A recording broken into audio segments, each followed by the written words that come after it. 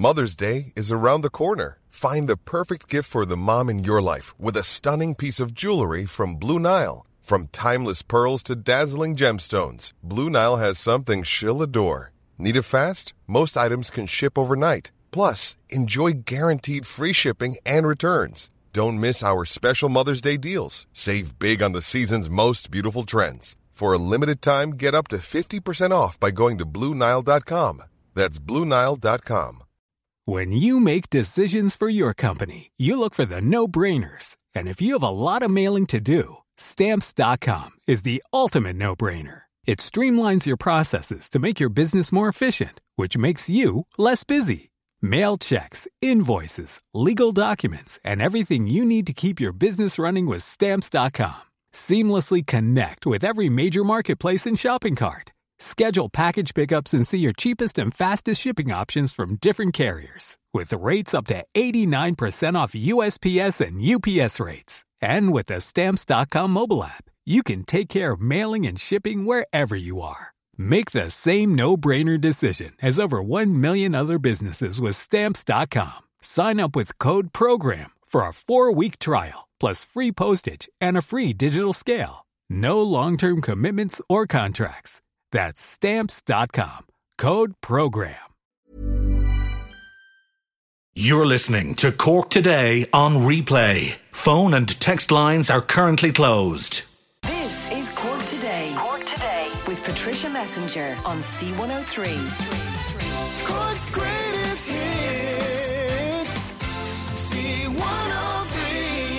And a very good Friday morning to you as we welcome you along to Cork Today. We've got Sadie and John Paul taking your calls at 1850 333 103. Anything you want to share with us, we always love to hear from you. You can send in texts and WhatsApps to 086 2103 103. And all of the newspapers today, including a lot of the front pages of the newspapers, picking up on what is now being called the miracle of Galway Bay. And you know, it struck me as I was going through the papers this morning, reading all of the different reports on the rescue of those two young women yesterday, how different the newspapers could have looked this morning if the rescue hadn't have been successful. And the Irish Independent have a gorgeous photograph of Ellen Glynn, who was the youngest of the two paddleboarders yesterday. She was only 17, in her hospital bed with the ordeal is over, but looking very relaxed, very comfortable, and not looking like suffering any after effects from what happened yesterday. Ellen, as I say, only 17. She was out with her cousin Sarah Feeney, who was 23, and they survived after spending 15 hours on the open sea after drifting off on Wednesday evening while they were out paddle boarding. They initially saw and screamed at the rescue helicopter, but unfortunately it passed overhead and didn't spot them. Speaking from her hospital bed yesterday, young Ellen said, so happy, so thankful.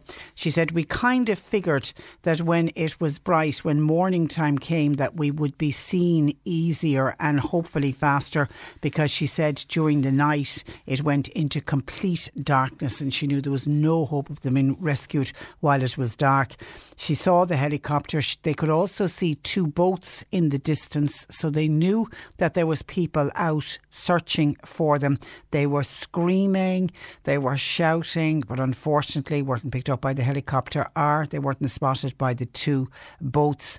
They're both from Cork City, and they were found shortly before noon yesterday, and they were found clinging to a buoy which was connected to a lobster pot. And it was 4 kilometres south of Inishore, but it was actually 27 kilometres from where they had set off paddleboarding. So they had certainly travelled a great distance.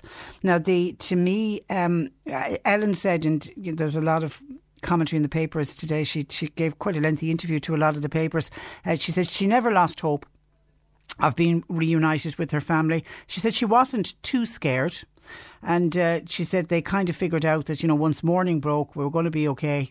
But they clung on to each other and they stayed on the paddle boards, and I suppose the fact that they had each other must have helped as well. But to me, the real heroes are the fishermen that found them. It was a gentleman by the name of Patrick Oliver and his son Morgan, and they actually said that the reason both the girls survived was the fact that they didn't panic, that was the big one. Patrick Oliver, who said that they did the right thing by keeping a level head. They did the right thing for sure. That's the thing. If you keep your head clear and don't panic, and honest to God, don't panic is easier said than done, but that's exactly what they did. And they did have life jackets on as well, which I think is another one that, when there's a kind of a movie, isn't there, to be made in this particular story, but the fact that they were wearing life jackets. And I know John Draper, who's the divisional controller with the Valencia Coast Guard, he was speaking yesterday, and he said they managed to stay out of the water even though it was relatively warm. That also helped them, the fact that they were out of the water, and they managed to hang on to each other, a bit of body heat from each other, and that's another reason that they survived. So all of the papers, as I say today, picking up on the story that has now been dubbed the miracle of Galway Bay, and their poor parents and their family and what they went through. In particular, I think it was Ellen, I think it was the youngest girl's mother, who actually was with them down at the beach when they headed out, and she could see them in the distance, and she was kind of thinking, are they going a bit far out? And then suddenly they disappeared from sight, and it all happened so quickly. And the rescue started pretty fast. Then of course darkness fell, and even though I know there was rescuers out, I think, for much of the night as well. But anyway, regardless, it just is a really, really good news story. And as I say, the miracle of Galway Bay. We could have been looking at the tragedy of Galway Bay and looking at a very, very different news story today. So we welcome that. And another story that's very much picked up on the papers today, and people that we are thinking about today, are the residents of West Cork. Some of them have been forced to evacuate because of the heavy rain which caused the flooding that we were talking about yesterday. A number of the papers picking up on that with photographs attached. Several roads were left impassable yesterday, including the N71 at Rosscarbery and Connacht, and the R597, that's between Rosscarbery and Glandore. I'm sure that road is still closed today, and these were after the incredible thunderstorms that brought really torrential rain. Somebody said yesterday it was of biblical proportions. It was the night before last, between 2:30 and 4:30 in the morning. And a number of residents of Star Gardens in Rosscarbery, now they provide long-term accommodation for older people. They were actually forced to vacate during the flooding. An independent councillor, Paul Hayes, great man for the work he does in the area, he says the area has been very badly hit. He said in the Rosscarbery area a number of properties were flooded. Star Gardens only opened recently, and a number of the apartments were flooded. A number of the ground level have been flooded, and they're double checking to see if the residents need to be moved out, if we need to try and find alternative accommodation for them. But he did make the point that it's a fantastic community in West Cork, and everybody is rallying around to make sure that everybody is looked after, particularly the most vulnerable. But between the damage to private property and the damage caused to the roads, the cost of the repairs could run into millions. Anything to do with resurfacing, said Paul Hayes, doesn't come cheap. Now they're now looking at hundreds of thousands, if not millions. And of course, Senator Tim Lombard, who joined us on the programme yesterday, our chat with him has picked up in some of the papers today. He spoke about the rain in the area. He says it was a once in a 100 year thing. Now Cork County Council's Roads Department and the fire service staff were working hard from the early hours of yesterday morning to try to alleviate the flooding. And staff have also been delivering sandbags to affected properties. And actually we did get a press release in from Cork County Council, and they talk about the work that has been going on in the area, but they say there is extensive damage to roads and property in the area, and motorists and all road users are being advised to exercise extreme caution on the roadways that have been affected. Now, while the floodwaters may have abated, road edges may have been washed away or been undermined, so extreme care is necessary. And as the clean-up of the damage continues, the extent of the damage to the roads in the area is becoming clearer. However, they're saying it's too early at this stage to put an exact figure on the damage. So just be careful if you're out and about. I mean, I saw some Facebook posts of roads that literally just disappeared. I mean, people went to bed on Wednesday night and woke up on Thursday morning and the road outside their houses had literally disappeared. Roads, you couldn't actually drive on them. They were so bad. But I know the Cork County Council engineers were out really quickly assessing the damage. So just be careful. Mind yourself when you're out and about. And as always, if you're out and you come across an area, let us know that we can pass on to other people, just to warn other people to avoid particular stretches of roads. And just staying in West Cork, very disappointed to hear that there was more vandalism last night in the Mizzen area. John Paul says the Barley Cove Skull area again. Somebody has contacted us, though didn't want to speak on air, but somebody's saying that they cleaned up at the area this morning. They even had to clean up human faeces. Dear God, what is wrong with people? They're at pains to point out that it's not locals, but it's not all tourists either. So I'm not quite sure who is responsible for all this vandalism. It's just a minority who are ruining it, though, for all, but they are affecting local summer businesses in the area, and now especially when it comes to activity sports and more. So that is just a real shame. People who've just got too much time on their hands, and just this wanton vandalism, it really has to stop. People need to keep an eye out and report anything that you see. 1850 333 103. John Paul and Sadie taking your calls, text or WhatsApp 0862 103 103. He is just pointing out about when we were talking about the miracle of Galway Bay, as it's been dubbed, and the rescue of those two girls who were drifted out to sea when they were paddle boarding. Just doesn't it show how dangerous the sea can be, and how quickly, even for very competent swimmers and people very capable of sea sports and water sports, how very quickly you can get whipped out and blown out to sea. James is making the point, why don't all life jackets have a flashing light attached to them? If those girls, it would have been found a lot faster if they'd had a flashing light, because of course once it got dark, the girls themselves knew there wasn't a hope of them being spotted, and that's why they held off, and they were saying we'll wait until daylight, even though I know there was people out searching overnight. But yeah, that's a really good suggestion, James. Some kind of a flashing light that as soon as, say, you hit the water, that the light starts to flash, or when it gets dark it starts to flash. And certainly, yeah, it would allow for more searching to go on then overnight. And another listener says, when I was talking about that case and I was saying that the real heroes were the fisherman and his son who found them, and they actually worked out with the way the winds were the day before, they, using their own expertise, the dad was able to work out what way he reckoned the paddle boards would have drifted, which was really, really clever of him. And of course they headed to that area, and I don't think there was anybody else searching in that area. Remember, it was 24 kilometres away from where they entered the water. Nobody was searching that far away, but because this fisherman knows the winds, knows the sea, knows how a boat or a paddleboard can drift, and he headed to that area with his son, and they managed to find the two girls clinging to the lobster pot. So to me, they are real heroes. And somebody else has pointed out, Patricia, another real hero yesterday surely is the 16-year-old who rescued the two 11-year-olds from the river. That was another incredible story. It was a young lad by the name of Callum Keane.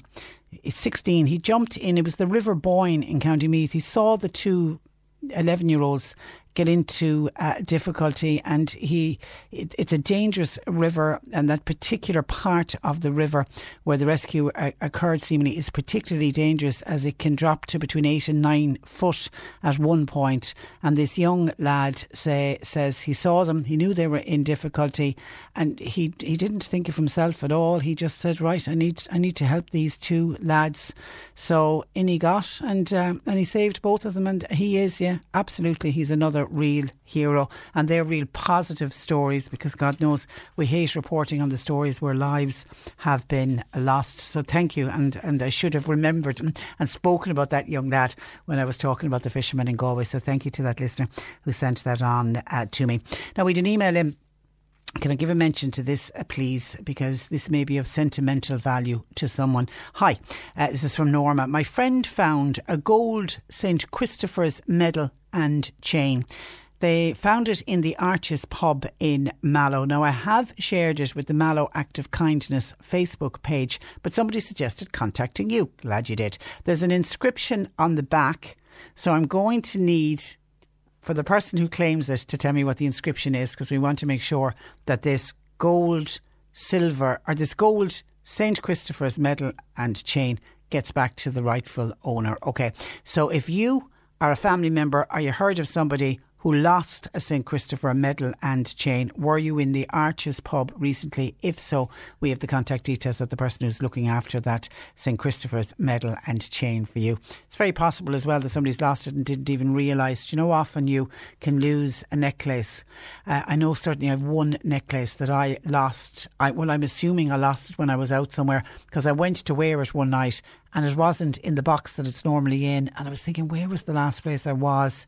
And I had remembered wearing it out, and I'm convinced I must have lost it while I was out, because I would always have returned it and put it back in the box where it was, and it just wasn't there. So it is possible that the person mightn't have realised they've lost it. Anyway, that's a gold St. Christopher medal, and it was found in the Arches bar in Mallow. 1850 333 103. Lines open. Cork Today on C103. Call Patricia with your comment. 1850 333 103. Now, during the nationwide lockdown due to COVID-19, all driving tests were cancelled, but since late July, they're now back up and running. The only issue is a very lengthy backlog. To discuss the waiting times that learner drivers are experiencing, I'm joined by Conor Faulkner, Director of Consumer Affairs with the AA. Good morning to you, Conor. Good morning. And good to talk to you. Now, I think the waiting list is around the 73,000 learner drivers roughly waiting. Do you know how long on average people are waiting to get a test date? Well, it's long and it's growing. Before we went into this crisis, they were getting on top of it, Patricia. They do have periodic backlogs. The system gets gummed up from time to time. But they had been doing great. They had the national average test time down to about 6 weeks. Then COVID came, and of course everything stopped. Testing is limited in terms of the capacity because of COVID restrictions, and we have this build-up behind them. So, I'm hearing conflicting reports, but unless you need it urgently, you are looking at a long delay for the test. And that's why we should mention that sort of downstream, government have done a couple of sensible things. They really had no choice, but one of them is they've extended the validity of learner permits. Unfortunately, it is a pause, Patricia, and it's going to get worse, because until we resume full testing, this backlog is going to accumulate. Now, in a funny way, the RSA are kind of getting away with it, because it's not just the people who are queuing for the test. Behind them, there are individuals who can't get driving lessons. You have to get 12 modules completed before you can do the test, and it's very difficult to get driving tuition at the moment because of COVID. And then behind them again, you have a cohort of people, a generation of people in a sense, who would normally, in the ordinary course of events, start the driving process, get their learner permit, get on a parent's car typically and start with their lessons, and they haven't even begun the process because everything has stopped. So 75,000 people in the waiting list at the moment, Patricia, that's probably a false small number, because there's others delayed further back in the pipe, and we are going to be stuck with these delays for a time. And did I read somewhere, the testers are working at reduced capacity. I'm sure I read they're only working about 40% of capacity. Mm-hmm. So that will just make that list longer and longer. Yeah, and look, there's no criticism here. It is because of COVID care that it's having to be done. So there are a set of test protocols. For example, the examiner will conduct as much of the test as possible out of doors. So previously you'd have had a desk interview as part of the test. Distancing and masking measures in cars, protocols for windows open, etc. It has to be done with slow and meticulous care. And there's really no way to fix that. Yeah. It depends how long it lasts, Patricia, because if we knew, heaven forbid, but if we knew now that these COVID style restrictions were going to be in place for another 2 years, you could then perhaps look at adding tester resources, bringing in more testers, investing in being able to do COVID safe tests. you would probably have to do something like that. But of course, that's not an investment that it would be sensible to make if you knew that COVID was going to disappear in 4 months, in 6 months. So I think it's the uncertainty that's caught them out. Something similar occurred with the National Car Test, the NCT, and with commercial vehicle testing. Again, they just paused, and government extended the validity of their certificates because it was the sensible thing to do. And you can get away with that when the emergency is temporary. It's a sensible temporary measure. It's a crazy policy long term, and I think government at the moment and its agencies are in a sense caught halfway between those two things. Is this emergency, temporary COVID stuff that we can tolerate, or is this new normal really going to continue for a period that we count in years? And if the latter, then a lot of our investments and arrangements will have to be made. A listener is suggesting, is there any talk of scheduling tests at the weekend to try to help with the backlog? Is that a possibility? Yeah. It is, and they've done that before. See, prior to COVID, they had sort of crests and slumps. There'd been periods where there was big demand for the driving test, and they got a big backlog. Most recently, Patricia, it was only about 2 years ago when this thing called the Clancy Amendment came in, and people might remember that tightened the rules for learner permit holders, meant you could get the car impounded if you were a learner permit holder on your own. When that law was announced, it caused a stampede to the testing centres. Loads of people came and applied for it. They wound up with a huge backlog, and they had to do things like weekend testing and out-of-hours testing and overtime initiatives, etc., to get on top of it. Further back again, at one stage, they actually outsourced driving tests. They actually hired in, a private company to conduct, I think it was 40,000 tests, and that was a backlog initiative. So backlog initiatives of various sorts can be carried out, including weekend testing, and that's part of what the RSA will be looking at. But as I say, in fairness to them, it's difficult to plan when you just can't be sure what it is you're planning for. Yeah. What's your advice for people waiting on the test, Conor? Is it just keep up your practice? Keep up your practice. The driving test, the rite of passage, you've only to pass it once, but it's a big milestone on your journey. And so keep up your practice and wait patiently. If you have an urgent need for a test, the RSA will try and facilitate you. They won't thank me for saying this out loud, Patricia, if it causes loads of people to do so. But I've always found them very good. And on occasion, you'll get somebody who, say, for example, must have a driving licence as part of a job application or something like that. And the RSA are very good finding them cancellation slots and getting them an early test if they can. Knowing them, I suspect they're trying to do the same for people at the moment. But if in the ordinary course of events, you're just you don't have that sort of urgency, you're just in the queue, I'd advise you to just, keep up your practice, your accompanied driver training and your practice and await your turn. Unfortunately, though, and this is a reality check that people often don't like, until you pass the driving test, you don't have a driving licence. So, you're not allowed to drive unaccompanied, you can't take it on motorways, you can't use it for your commute to work. And I do appreciate that there's plenty of people, growing now into thousands of people, who are in that situation, people who would have a full driving licence if the state was competent to give them a test. And because the state can't do it, they're stuck in a kind of limbo. It is harsh on them, but unfortunately, that is just one of the COVID realities. We could blame the RSA and the state if they deserved it, but on this occasion, it's not their fault. They don't. Not their fault. Maria says, is Conor hearing any complaints about people having to wear face masks during the test? Maria is due to take her test, but she wears glasses, and her problem is her glasses are constantly fogging up when she tries to drive with a face mask. Yeah, you are required to wear a face mask during the driving test. If you cannot, you can make that known to the RSA. There's lots of people who, for one good reason or another, just aren't able to wear face masks. There are some people who are vulnerable themselves and, may have asthma conditions or whatever. They're legitimate good reasons. And to be fair, if you're trying to drive a car and your face mask is steaming up your glasses, at the very worst, it's a problem. Yeah. But so again, RSA will make special arrangements. They have to ensure that the tester has got additional PPE and stuff like that. So, look, don't turn up at the drive. I'm sure this lady wouldn't, but don't turn up at the driving test centre standing on your rights and getting all self-righteous and refusing to wear them. That's just not helping anybody. If your need is genuine, I'll say this for the RSA, and I've always found it true. If your need is genuine, they'll genuinely try to help, and they are looking at arrangements like that. But they're to some degree improvised arrangements, and of course they've got a big duty of care to their own staff member. The tester will be taking you, and the reason why we wear masks isn't to protect ourselves; it's to protect others. And listen, I'm sure the lady is as familiar with all of that information as the rest of us are, Patricia. So it is possible, if she genuinely cannot wear a face mask, it is possible to do the driving test. But I would check the RSA website and make contact with them. Contact them in advance. Absolutely. Okay, and the roads went all quiet during lockdown, Conor.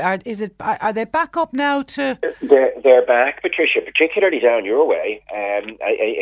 Cork and Kerry, very busy, particularly the August weekend. We're watching it in great detail in AA Road Watch, as you would expect, I suppose. That's your job. Yeah. But it's interesting, when lockdown came in first, there was a huge drop in traffic, precipitous drop in traffic, and then it sort of crept back.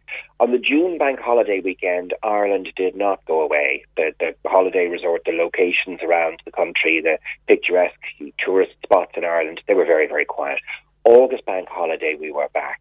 The August bank holiday numbers, traffic-wise, were nearly the same as normal.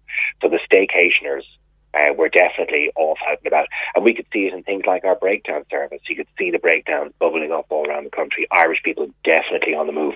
And we can see that in the traffic volumes as well. So it's still August. The commuting rush hour isn't really a thing. We'll see what that's like in September. But during the day, Irish people are back on the roads. So says the data. We're up above 90% of the same period last year. So we're back. It'll be interesting when the kids go back to school. We'll definitely see an increase. All right, pleasure as always, Conor. Thank you for that, and thanks for joining us. Thanks indeed. Good morning to you. Bye-bye. Conor Faulkner there, who is Director of Consumer Affairs with the AA. Cork Today on C103. Text or WhatsApp Patricia with your comment. 0862 103 103. And as we've been reporting on the news this morning, there has been some good news for Gagan as 3 Mobile are rolling out 4G broadband in the area. Independent Dáil Deputy Michael Collins says the rolling out of 4G is taking place after many months of negotiations, and Michael Collins was there and he has disappeared. Okay, I'll get John Paul to get Michael back on the line. We're going to talk about connectivity between here and West Cork, and this is what happens. The line just goes dead on us. So we will get Michael Collins back on the programme again because it has been a little bit of a nightmare for people living in parts of West Cork, and it's a really very much a rural issue not to be able to have a good internet connection, or in some areas not to have an internet connection at all. Michael Collins is back with me. Good morning, Michael. Good morning. Line dropped out on us there. I was just explaining that you had mentioned that the rolling out of 4G, which is taking place, has taken many, many months of negotiation. So certainly it's a good news story for people in the area. But just remind listeners the lengths that local people had to go to in order to access a decent internet connection. Well, the people of Gagan, yes, Patricia, have been suffering for a hell of a long time in relation to their broadband situation. They were on a 3G, and basically it wasn't, I suppose in the pandemic, a lot of people came home, went back to work from their homes. They weren't able to carry out their work from the home. They were going to the point of having to go to the local churchyard to try and pick up a reception, basically to work their laptops from inside in their car, spending hours away from their home, when they should have been able to work at home in a more simplistic form. And look, we the government did allow Comrade to put in an extra spectrum in certain areas. Now, I was quite annoyed about that because I just felt I know Comrade are the watchdog, but who's the watchdog over Comrade? And have they delivered to rural communities, or is it a rural community Kildare? Have they delivered to a rural community, we'll say, in West Cork? And look, in fairness, we give credit where credit is due. They did give a temporary spectrum licence to 3 Mobile to erect a temporary mast to take on new equipment. So basically, they're doing testing there today for a 4G coverage for Gaggin, which I think will be rolled out over the next couple of days. So it's a great news story for the people of Gaggin, but it's taken a hell of a long time to deliver this, and a lot of rocky roads and a lot of thoughts that it wasn't going to work out, because Treemobile were first on the pitch as such. Then they seemed to leave the pitch for a while. We had a private operator almost going to set up there. He seemed to pull out. But now, in fairness, Treemobile came back. I was talking to them, I kept in contact with them all along. They applied to Comreg for that extra spectrum, extra capacity, or whatever we want to call it, and they've got it, and it's been rolled out, as I say. And it was one of the big news stories at the start of the lockdown. I mean, that whole notion of people travelling into the car park it was the church car park, wasn't it, in Bandon? Well, they might have said a few prayers when they were there. They weren't there for that reason. It just seemed ludicrous, didn't it, that in this day and age, 2020, you have people getting into their cars to drive into a church car park just to pick up an internet signal. There was sheer frustration. It was hair-pulling stuff, you know, and they were on a 3G network which wasn't suitable or capable of them carrying out their very basic business. They needed a 4G network. Now, the private operator was going to offer that, but like private operators, and I've been speaking about all this in the Dáil, I think they need protections and they need funding to survive as such, and to be able to cover black spots that we'll say the rural broadband plan, whichever or whenever it comes, that still can go ahead. And that was one of the questions I raised in my leader's questions about a month ago. That still can go ahead, but the private operator needs to be funded to set up places like Kilmac-Simon, like Inishannon, Sandycove and Kinsale. We're looking up to the west. We have private operators that are starting out most areas, because like places like Campola and other places have been started out down through the years. But communities like Gaggin that are living in I was there this morning at the mast, and like they're in a valley, and it's very hard to feed broadband into a valley if fibre optic isn't coming past their door, which in this age should, when it's such close proximity to Bandon, but it hadn't. But Treemobile have come up with the goods in this one, in fairness. I ain't here to promote any company. We just wanted desperately to get this across the line for the people of Gaggin, and it has happened. Okay, all right, certainly it is a good news story. Cataract bus, you're heading off again tomorrow? Yeah, bus number 56 is heading off tomorrow morning at 4:30, picking up people starting Godino at 2 o'clock, and in a little minibus, and other members of my family were taking to Cork. They're setting off from there. It's the third week in a row. Lucky, as I said, we're getting the swap. We're having real problems with Michael's phone line today. We can leave it there, John Paul. Anyway, I was about to wrap it up, but it is fantastic news for people in Gaggin. So people will be thrilled with that. But also great news for those people who are 21 patients will be heading to Belfast tomorrow. I think there's a new schedule now. They normally were leaving early in the morning, and on the Saturday, and they would leave. The last time, and I'm assuming it's going to be the same again tonight, they leave in the small hours of the morning, because obviously because of COVID-19 restrictions, there's extra things have to be done once they get to Belfast, but they all had to be COVID-19 tested before they left. And actually it was Dr. Nick Flynn, who joins us on the programme from mycorkgp.ie in his clinic in the city. He did the testing, the swabbing of COVID-19 for the patients, and once they're all clear to go, they'll all be getting on that bus. So we wish all of those,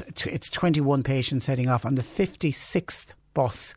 It's a long journey for a lot of those people. I think, even in your best of health, the idea of having to get on a bus and head to Belfast, but it has been one of those big success stories. The length of time people are waiting for a cataract operation, we know, and we've heard of people who've gone blind waiting for a cataract operation. And wouldn't you go to Timbuktu and back if you thought you were going to retain your sight? So I have huge understanding of why people and why families go forward and put their loved ones onto those buses. So can we just wish the very best of good health and good luck to all of the people heading off. And I'm sure the crack on the bus, they probably make it like a social outing as well, knowing the good people of West Cork. But it isn't, of course, it isn't just people from West Cork. People travel now from all over Cork once they started hearing about the buses, and there's other areas now are organising buses as well. But we wish each and every one of them the best of luck on the Cataract bus heading to Belfast tomorrow. 1850 333 103. A listener wants to know, and I don't know the answer to this, so I'll see if anybody else knows. Can I still try on shoes when I go to a shoe shop? Says a listener. I know you can't try on clothes in a clothes shop. I think some shops are allowing it, but then they have to steam the clothes and they don't put the clothes back out for a day or two just to make sure, just for fear that somebody tried on an article of clothing and may have had COVID-19 without realising, and that they were shredding the virus. So for that reason all the clothes get steamed and then they're left before they're put out. And I don't know about shoes, to be honest. I haven't bought a pair of shoes since COVID-19, so I haven't been in a shoe shop to try them on. So has anybody been out buying shoes lately, or is there any shoe shop listening to us? Can you let us know what is the procedure if somebody wants to buy a pair of shoes? I mean, obviously it's a retail setting, so you'll have to have your mask on you, but are you allowed to try on shoes? I'm assuming you would be. It's very hard to buy a pair of shoes, isn't it, without trying them on to make sure that they are a comfy fit. So has anybody bought shoes lately? If so, were you allowed to try them on, and what was the procedure used in trying on shoes? 1850 333 103. Text or WhatsApp 0862 103 103. John in Clonakilty says, Patricia, did I hear Deputy Michael Collins say it was bus number 56 leaving tomorrow from West Cork and heading to Belfast? What do they call it? The Belfast or Blind bus, isn't it? Patricia, crazy when you can get this procedure done here. What a hero Michael is, says John in Clonakilty. And it is also a procedure that takes, I think it's about 20 minutes. It's a very short, quick procedure, because anyone who's gone to Belfast to have done are always taken aback by how quick the procedure actually is. And the people that go on those buses, and I think it started with Michael Collins and Michael Healy-Rae, isn't it? Or Danny Healy-Rae is involved with it as well, as it was kind of a joint initiative between Cork and Kerry to get the buses initially rolling out. Others have started doing it from other parts of the county, and I'm assuming other parts of the country as well, because it's the cross-border initiative. The people that go on the buses, they have to pay for it. They have to pay up front because it's a private hospital they're going to in Belfast. But then when they come back, they apply to the HSE and they can claim back the cost of the operation in Belfast. Now, obviously, there's going to be other costs, like the cost of the bus and the overnight accommodation, but a small price to play, really, when you think about the choices. Sit at home, wait on a very long waiting list down here in the south, a waiting list that, can I say, because of COVID-19 is only getting longer, and rather than sit at home and wait to lose your eyesight, these people are taking the initiative. No, I'm going to go on that bus and I'll come up with the money and then I'll be able to claim the money back. And I know the credit unions have been absolutely fantastic for people. Some people might have a bit of savings and will be able to use their savings to pay and then claim the money back, but there are others don't have that kind of cash. So the credit unions have been fantastic in offering almost bridging loans to people, and then they pay it back when they get the money back from the HSE. But yes, you did hear Michael Collins say it was the 56th bus. Once again, we wish everyone the best of luck heading off on the bus tomorrow. This is Cork Today. Cork Today with Patricia Messenger on C103. Cork's greatest hits. C103. I just reference a couple of Facebook posts that we've seen in the last couple of days. Now, we did contact the people involved, but they preferred not to join us on air. But both the topics are worthy of a mention. The first is something that was posted up yesterday by the Summer SUP School in Cork. It's based in Crookhaven. They're paddle boarding, and paddle boarding is always fantastic if you're away on holidays, and with so many people staycationing, people are looking for things to do, particularly for the children. And unfortunately, this paddleboard company, SUP School in Cork, say we've decided to call it a day for this summer in Crookhaven and close from today. This was yesterday, 3 weeks early. One of our boards was damaged during the messing last night, and we won't make enough money to replace it this this year, and in fear of it happening again and another board getting damaged, we've decided to cut our losses. Thanks to all of our customers over the past few weeks. We look forward to seeing you next year in some more peaceful times. Isn't that dreadful? There's a business trying to do their very best, and because of that vandalism that went on in that area this week, in the Mizzen area this week, one of the boards so badly damaged, and they're expensive boards. That is absolutely shocking. Now, we had a caller who wants to go and buy a pair of shoes and is wondering, what happens when you go to buy a pair of shoes? Are you allowed to try them on? Well, Phil Barry has contacted us from Lyons Shoe Shop in Mallow. Good morning to you, Phil. Good morning, Tricia. And it is very possible to try on a pair of shoes, it seems. It is. Yeah, we have a lot of things in place for people for them to feel safe themselves. We have socks that they can put on over their own, or if their own are clean, they can wear those. But we spray the shoes after everybody has tried them on. There's gloves if you want to pick up the shoes. It's trying to make the customer safe, really, more than anything, and feel safe. There's no problem trying on the shoes because we disinfect everything afterwards. And because you have to try shoes. There's no way you can buy a pair of shoes without trying them on. It is absolutely impossible. And everybody adhering to the guidelines around the masks, Phil? They are. There might have been the odd person, but they've forgotten them, and there was no problem because we have a box of masks. If they want them, we hand them out to them. Otherwise, they go back to the car. People are being very good. Yeah. Very good. And we've hand sanitizer everywhere. And I'm sure even Flynn's and McSweeney's, and shoes, they all have the same procedure. So there's no problem trying them on.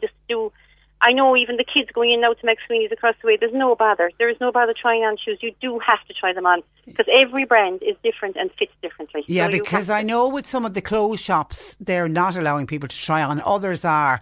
But you're right, you can't buy a pair of shoes, and children's shoes in particular. Yeah, and you see, you're paying maybe €95 for a shoe. It's terrible if they don't fit. And it's easier for us to try them on here rather than people taking them home and trying them. Now, we do have that service where people take them out for elderly people. Yeah. And again, we do the same thing. They're sprayed when they come back, and they're looked after, and they're left to dry out first before we put them back into stock. Well done. How's business going? Not too bad, going well now, thank God. Yeah. Okay. Like the locals are great, they support locally, which is wonderful. And that's what you need to do. Yeah. Listen, thank you for that, Phil. And thanks for clearing that up. Bye-bye. Phil Barry there joining us from Lyons Shoe Shop in Mallow. There's no bother at all with trying on shoes. And then we spotted this from Broderick's filling station. It's in Shanagarry, and they shared this during the week to say, I had a very disgruntled gentleman come into the shop on Monday over the wearing of face masks. On Tuesday, I had a member of staff reduced to tears over an elderly couple and their thoughts on the wearing of face coverings. And then today, it was obviously Wednesday, a lady rang the shop to complain about a member of staff confronting her over not wearing a mask, saying they were very rude and made her feel very upset, but wouldn't give her name. What she didn't realise, it was me that had asked her to please wear a mask. Her not knowing that she was actually me she was speaking about, claiming I had been rude to her. I did ask her to put on a mask, like I'd asked everyone, in a very polite manner, but she was quite happy to call back the store, giving out about me in the hope that she was getting someone into trouble. This is not easy for us, and to be honest, this week has been a struggle for all of us here, but we have to do our job. Thanks to everybody who understands. And that's from Broderick's filling station in Shanagarry, signed by Ed Hazel and all of the staff. People just have to start being kind to one another. And I know we touched on it earlier in the week when I was talking about some of the abusive calls that John Paul and Sadie in particular has been getting. We've come to the conclusion that John Paul has a bit of a tougher skin, but Sadie is new to it and new to the phones. And we were just talking about, some people were being really nasty to her and just uncalled for. And I mentioned it early on in the week in the hope that I could, get it through to people. Please, only contact us if you're going to be nice. And we welcome people having rants, but don't have a rant to the person. Don't shoot the messenger. Don't have a rant at the person who's picking up the phone to listen to you. And I couldn't get over, actually, and I was talking to John Paul and Sadie back in the office afterwards. They were saying so many other people started contacting them saying, is it something to do with the pandemic? Is it something to do with people coming back out after lockdown? But there are some very rude people out there who feel that they're almost a law unto themselves, and around the mask wearing in particular, they don't want to wear the masks. They don't want to abide by the rules and the regulations. And if, God forbid, somebody in the shop says, please, could you pop your mask on? Could you wear your mask? They just give a mouthful and verbally abuse the person. And nobody goes in to work in a retail setting to be abused by a member of staff, to be abused by a member of the public just because that person is highlighting you're not wearing a mask. Now, I have heard from a variety of other retail outlets who are not asking people to wear the mask.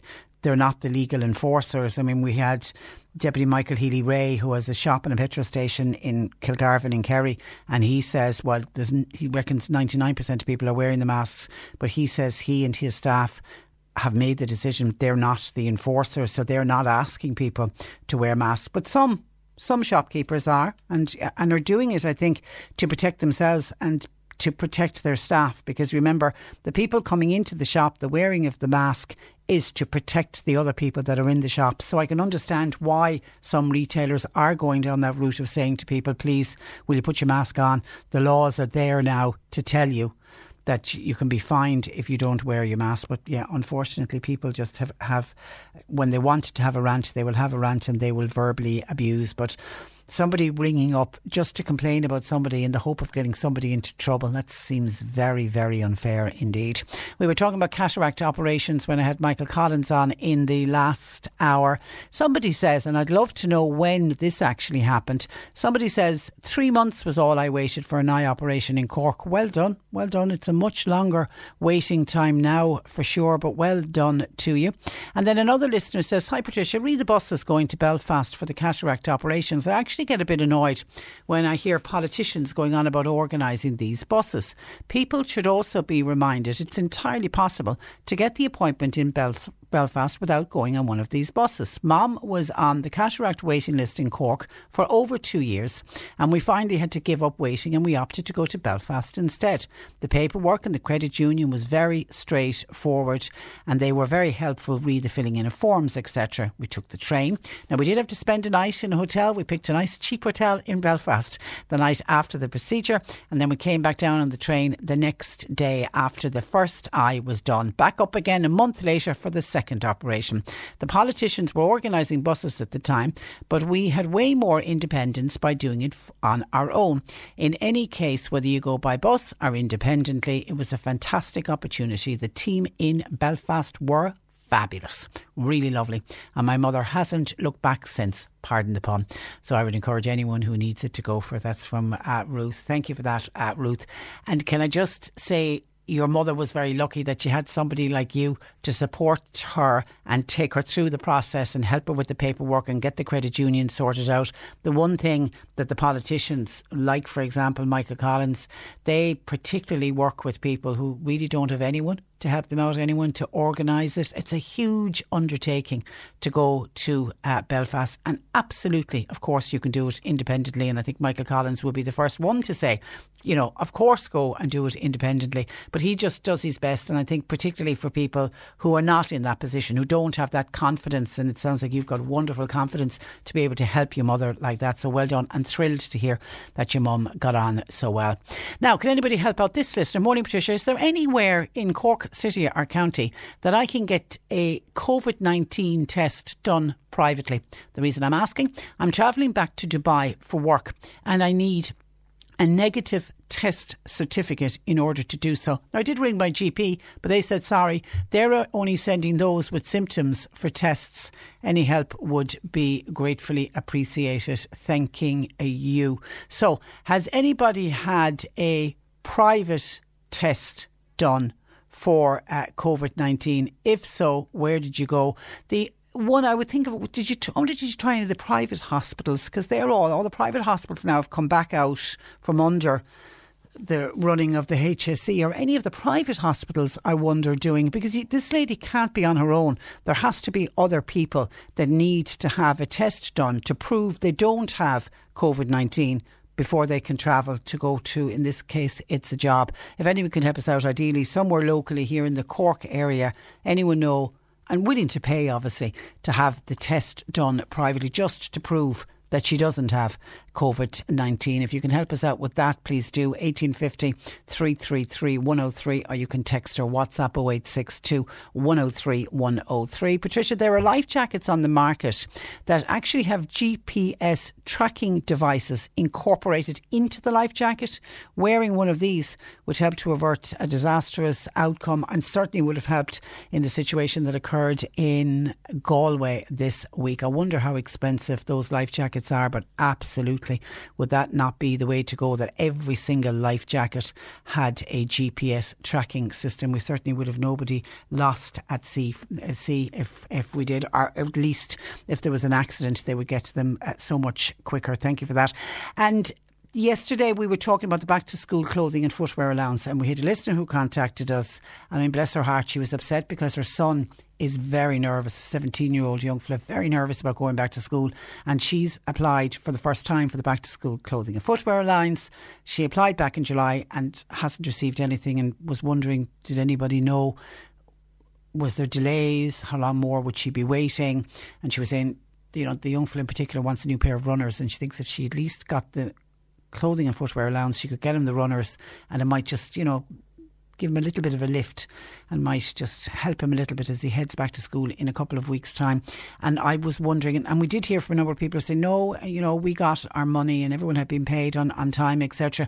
So we got on to the Department of Social Protection just to check out what is going on with the back to school clothing and footwear allowance, and they tell us when an application is received, a confirmation issues straight back to the applicant. For example, if you submitted your application online through mywelfare.ie, you'll receive a confirmation online. You'll get an email back almost immediately, I imagine.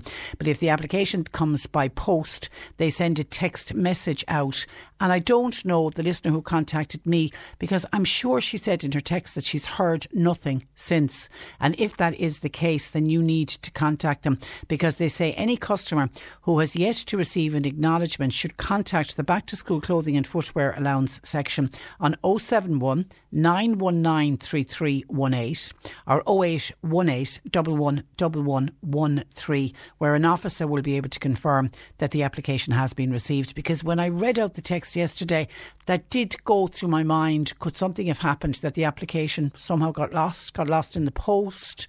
Some way fell between the cracks when it did arrive at the office. So to that listener, hopefully she's listening to us again this morning, if you sent your application and received absolutely no confirmation that it was received, then please contact them again, 071 919 3318. And just staying with the Department of Social Protection, a reminder to anyone who is on a COVID-19, the €350 pandemic unemployment payment, that today is the last day for you to confirm your eligibility by noon today. So you've got just a little over half an hour left. If you are still unemployed and you are still entitled to the pandemic unemployment payment, you must contact the Department of Social Protection by 12 noon, because if you don't confirm it, then your payment will cease and your payment will be suspended and you won't receive a payment next week.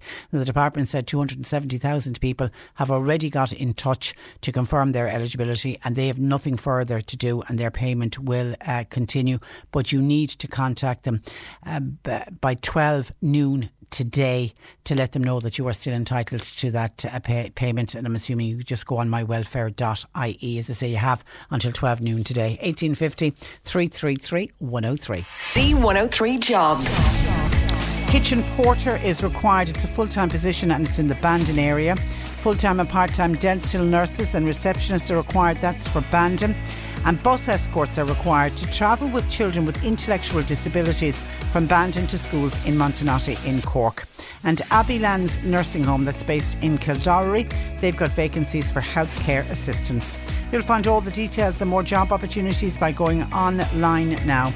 Just go to c103.ie/jobs for more. This is C103. You're listening to Cork Today on replay. Phone and text lines are currently closed. Cork Today on C103. Call Patricia with your comment. 1850 333 103.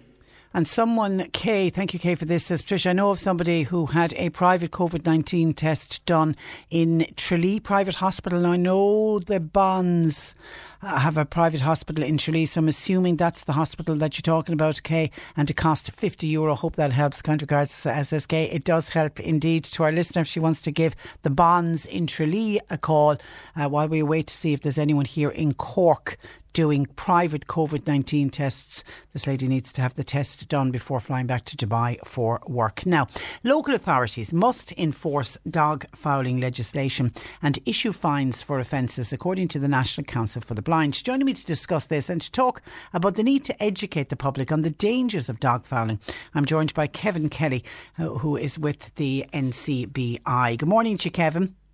Good morning, Patricia, and to your listeners. Well, you're very welcome to the programme. Now, since the Litter Pollution Act was introduced, which was back in 1997, Cork City Council has only issued 4 fines to dog owners. Does that disappoint you that the level of fines is so low?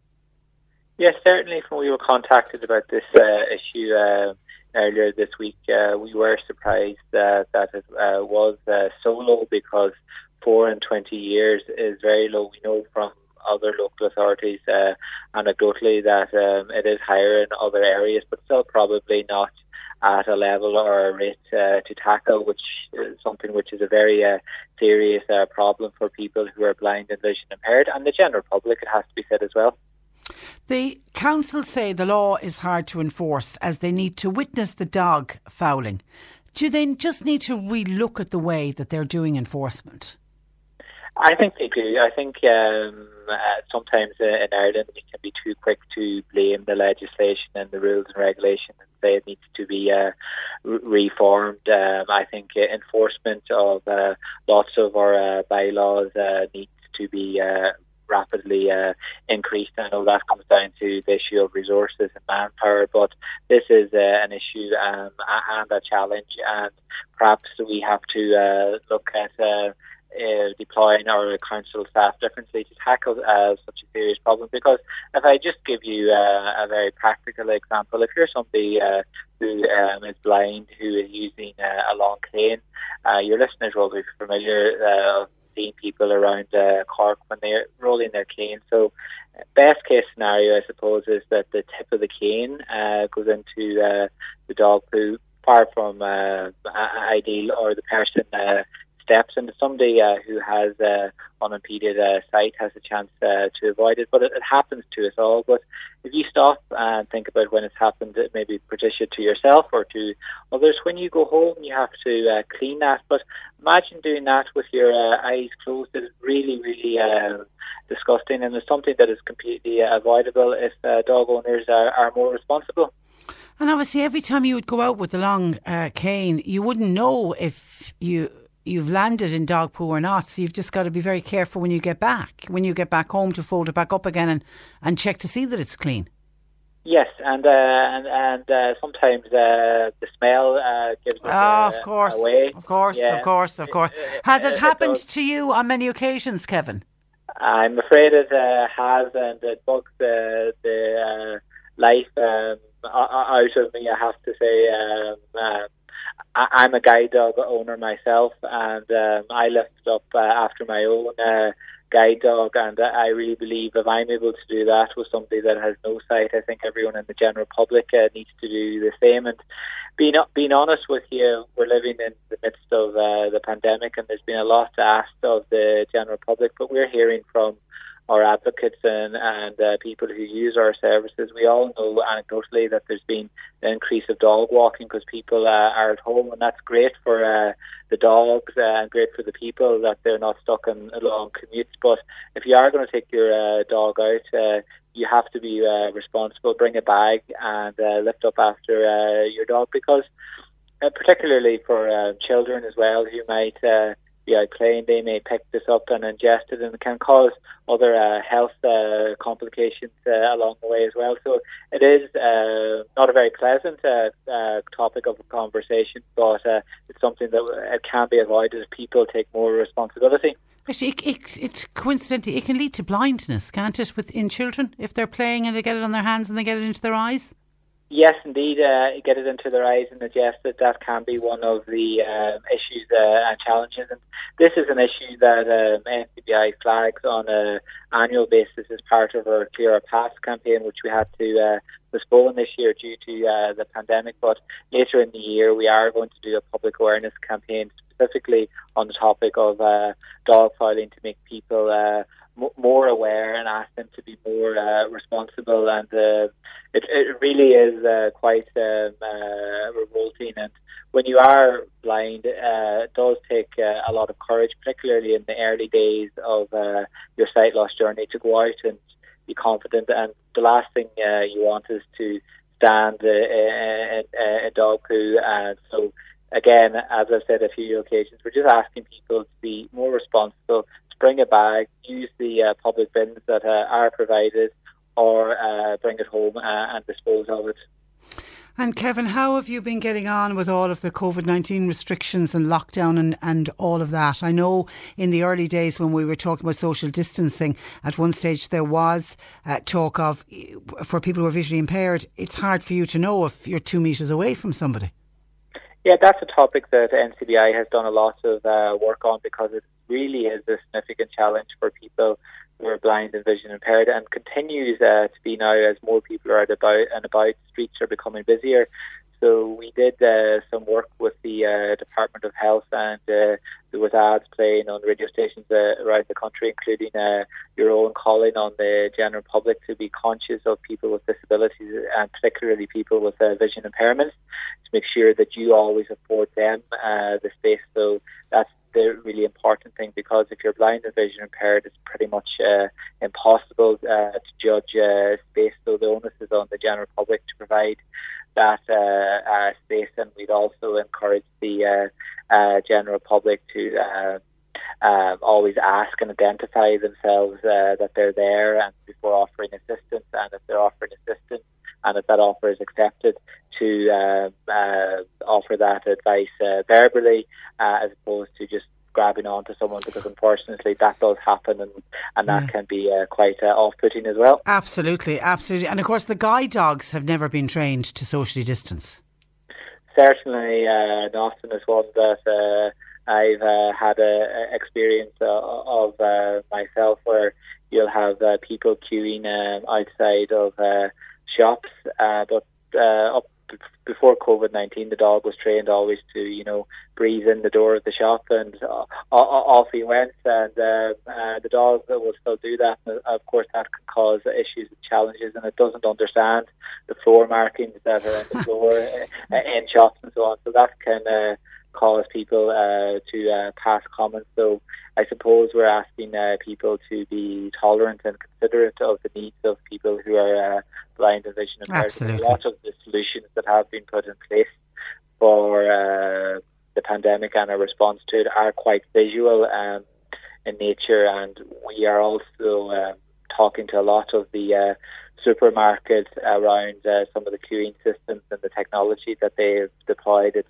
traffic lights, but again, it's visual. But by adding audio cues, they can make that much more accessible for the 55,000 people living in Ireland who are blind and vision impaired. 55,000.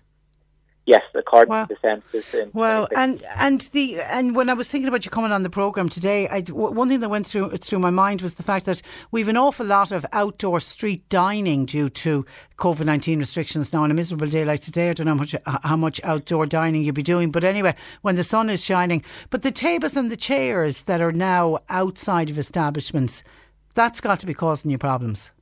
Yeah, and that's an issue that we flagged up as far back as April with each of the local authorities, because, again, as part of our Clear Our Path campaign, and each year the Disability Federation does Make Way Day, which NCBI partakes in.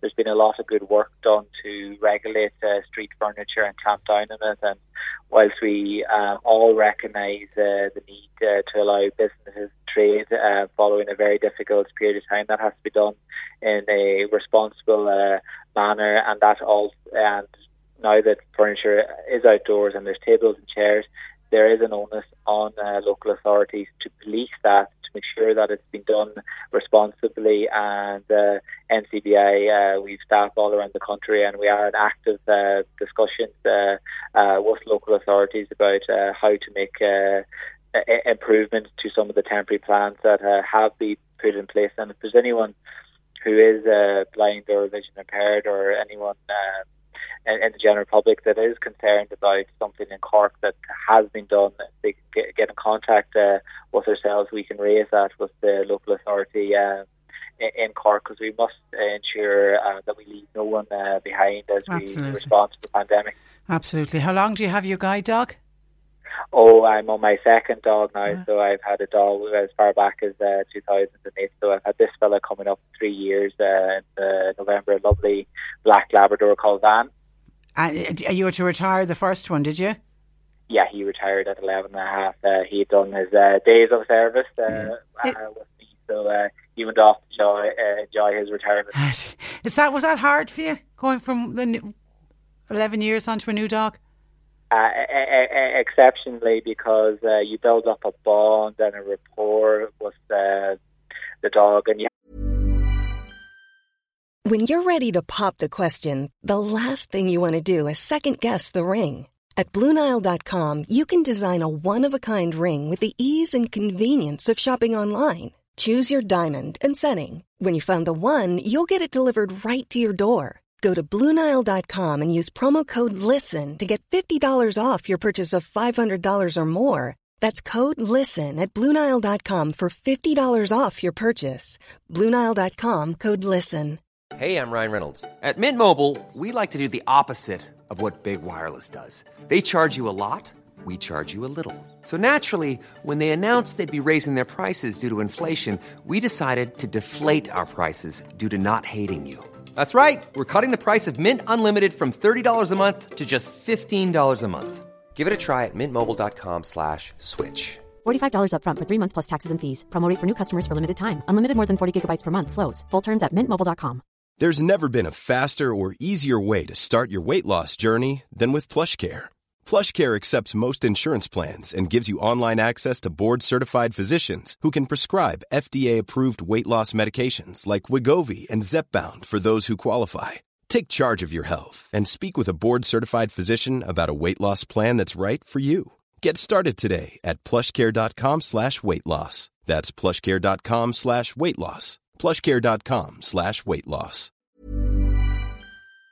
Have to do that over a period of time, and the confidence grows, and then you have to first get over the idea of like giving the dog over and give it to a lovely couple in Kerry to look after, because it just wasn't practical for myself. So I initially got over that, but then the biggest challenge, being honest with you, is getting used to a new dog. And dogs are like people and our work colleagues. Everyone does things slightly differently. There's different personalities, and there's some things that Van, my current dog, does better than Miles, my previous dog, and vice versa. And you're constantly comparing and contrasting, which is never good. But I know, thank God, it's working out really well. All right, and you obviously you got Van from here in Cork?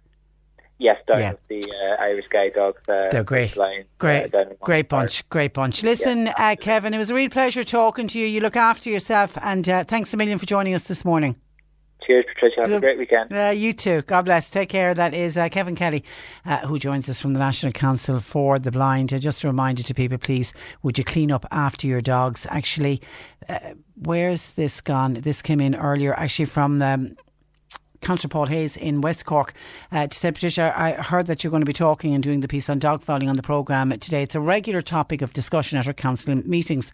On the last occasion it came up, I asked the CEO of Cork County Council to examine the possibility of introducing fines for dog owners who can't prove that they're carrying poo bags with them when they're out for a walk with their dogs. At present, litter wardens have to catch the dog in the act and then see that the owner didn't clear up after the dog.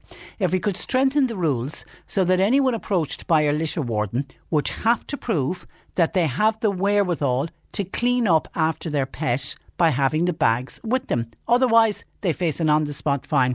I think it could have a dramatic impact.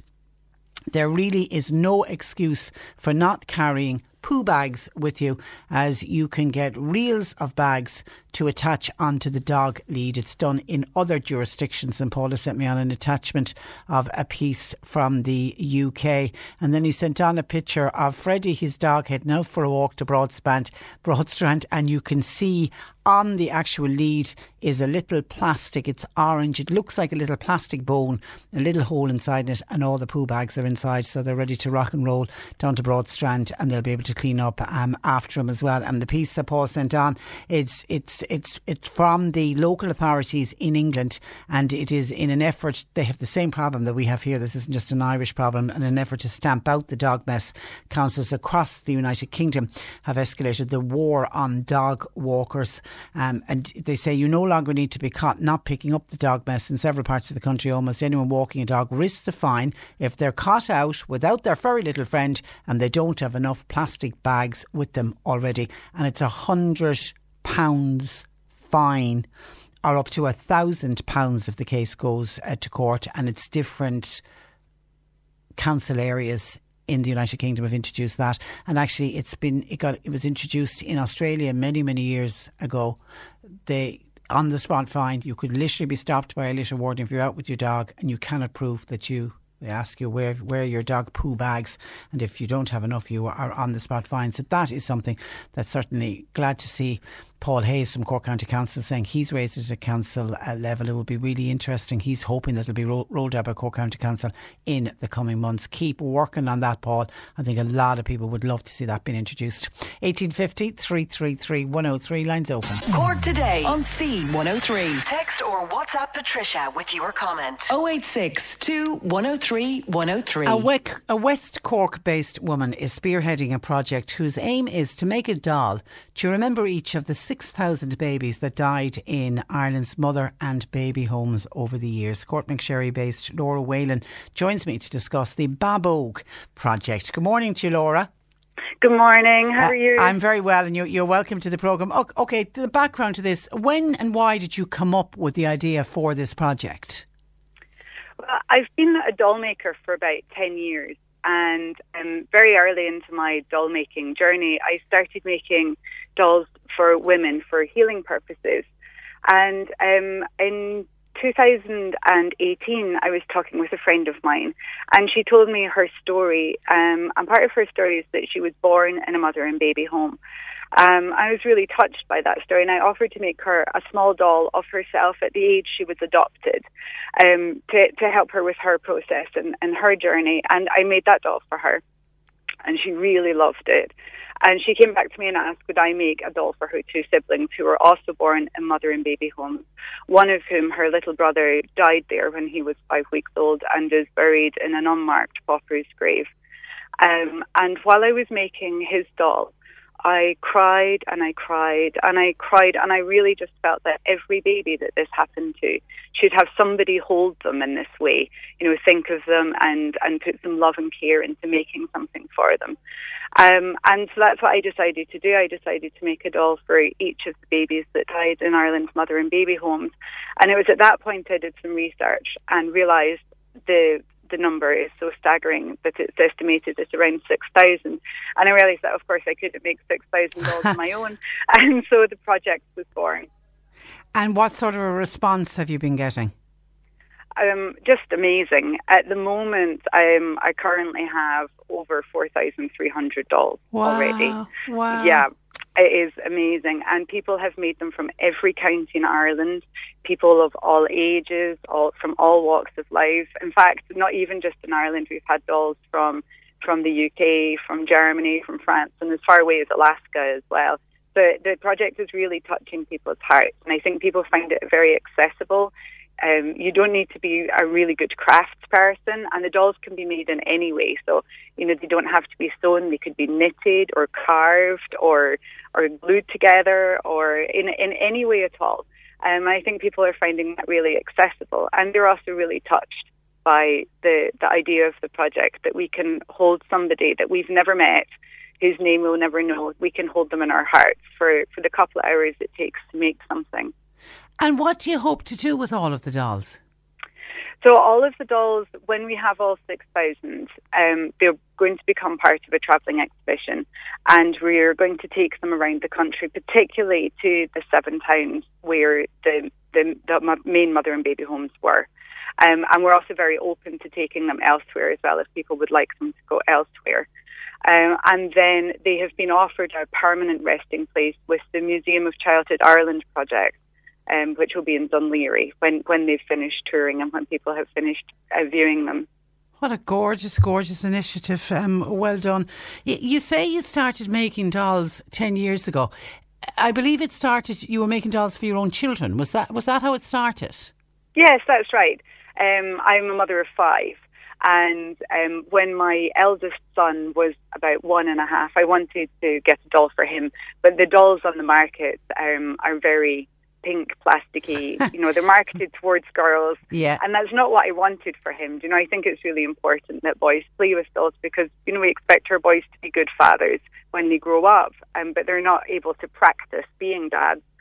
Because the dolls are so inaccessible, because they're so gender orientated. So I decided to make him a doll, and I just completely fell in love with the process. It's a really ancient craft that has become really lost, actually, in our culture. Only maybe a generation ago, it was really common for us to have dolls made by our mothers or our grandmothers. But now our dolls are so cheap, people don't make them anymore. So I started making dolls for everybody I knew. and then you started doing customised dolls that resemble the child. Explain why that's so important. I think it's mostly important because everyone needs to know that they're beautiful enough to have a doll that looks like them. There's so many differences in appearance, and like I say, so much of what's on the market, the dolls are blonde-haired, blue-eyed, with pink skin, and there are so many people in the world who just don't look like that. And so I think it's really important for all sorts of reasons, not least developmental reasons, that children can identify with the doll that we're playing with. And it's really lovely to be able to give your child a doll and, to be able to say with or without words, you are so beautiful, there's a doll that looks just like you. Oh, that's cool. And where do you sell your dolls? I mostly work word of mouth and through Facebook and Etsy. But at the moment, I'm not taking very many commissions because I'm so busy with the Bubble project. Yeah. And the dolls that you make for adults that you said for healing purposes. Yes. Yeah. Talk to me about that. Again, they take different forms. So I make a lot of dolls for women who have lost children, either through miscarriage or early infant loss.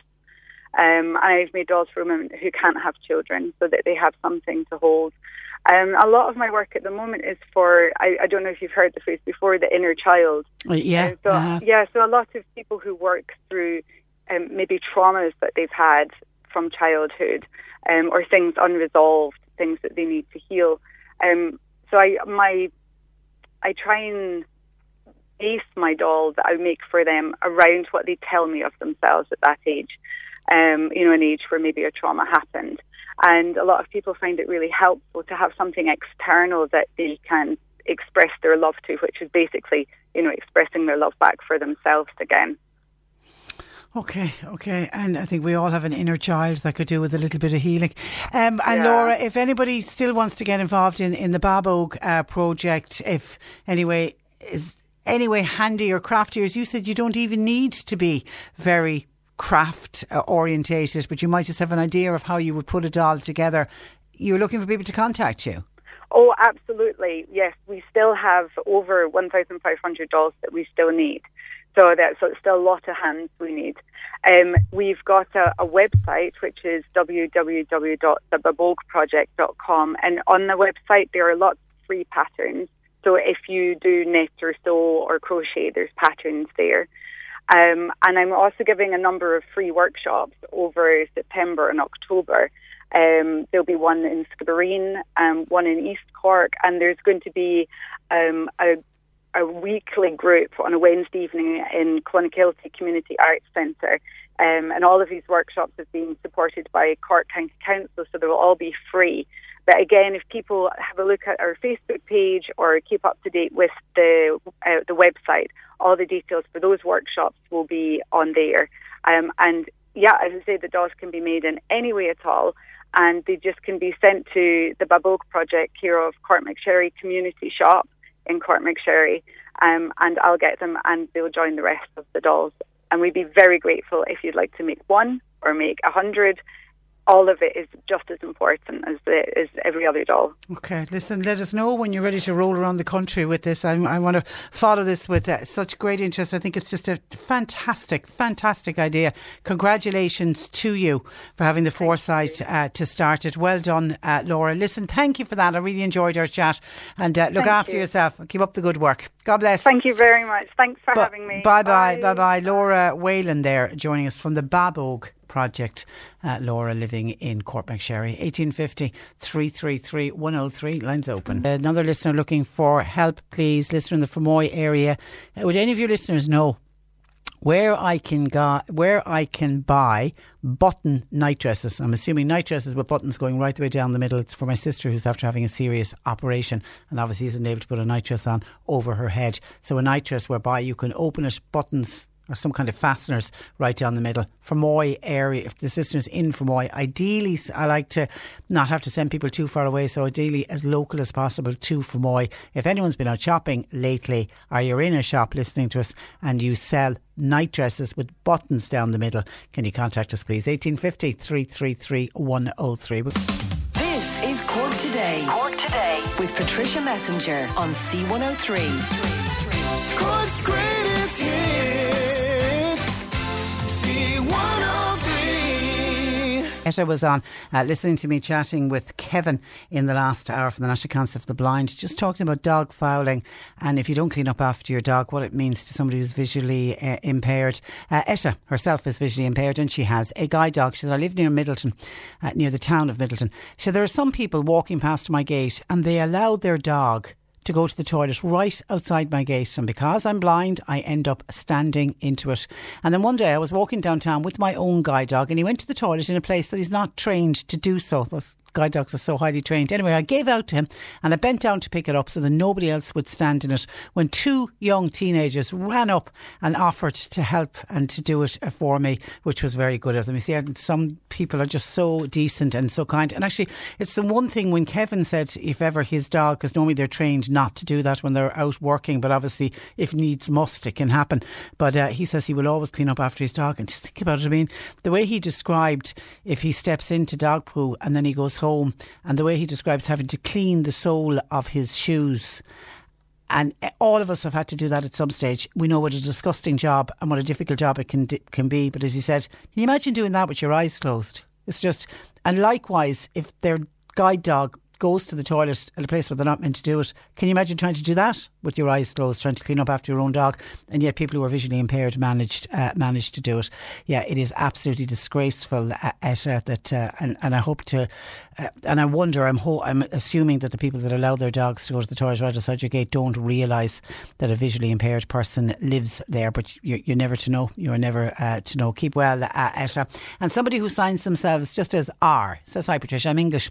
I'm just listening to your comments on dog poo. I've been living in Ireland for the past 10 years as my mother was Irish. Anyway, we never had a problem with dog fouling in England as people always cleaned up after their dogs. Here though, it's a very, very different story, unfortunately.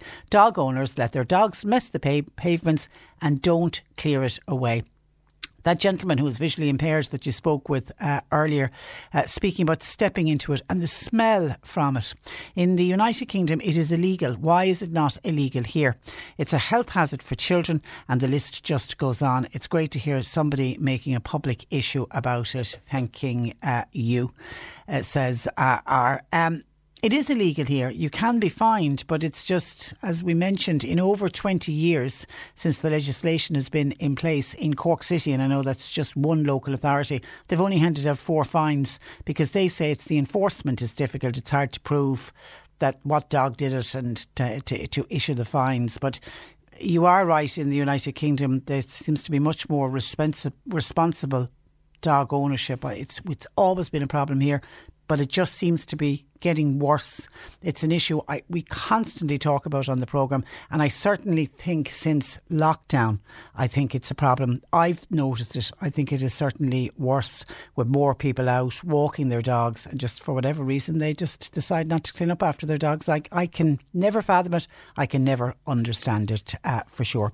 OK, thank you to people who've responded to the listener who needs to go to Dubai, going back to Dubai, back to work. And she needs to have a COVID-19 negative result before she can travel. And she was wondering where she could get it done locally.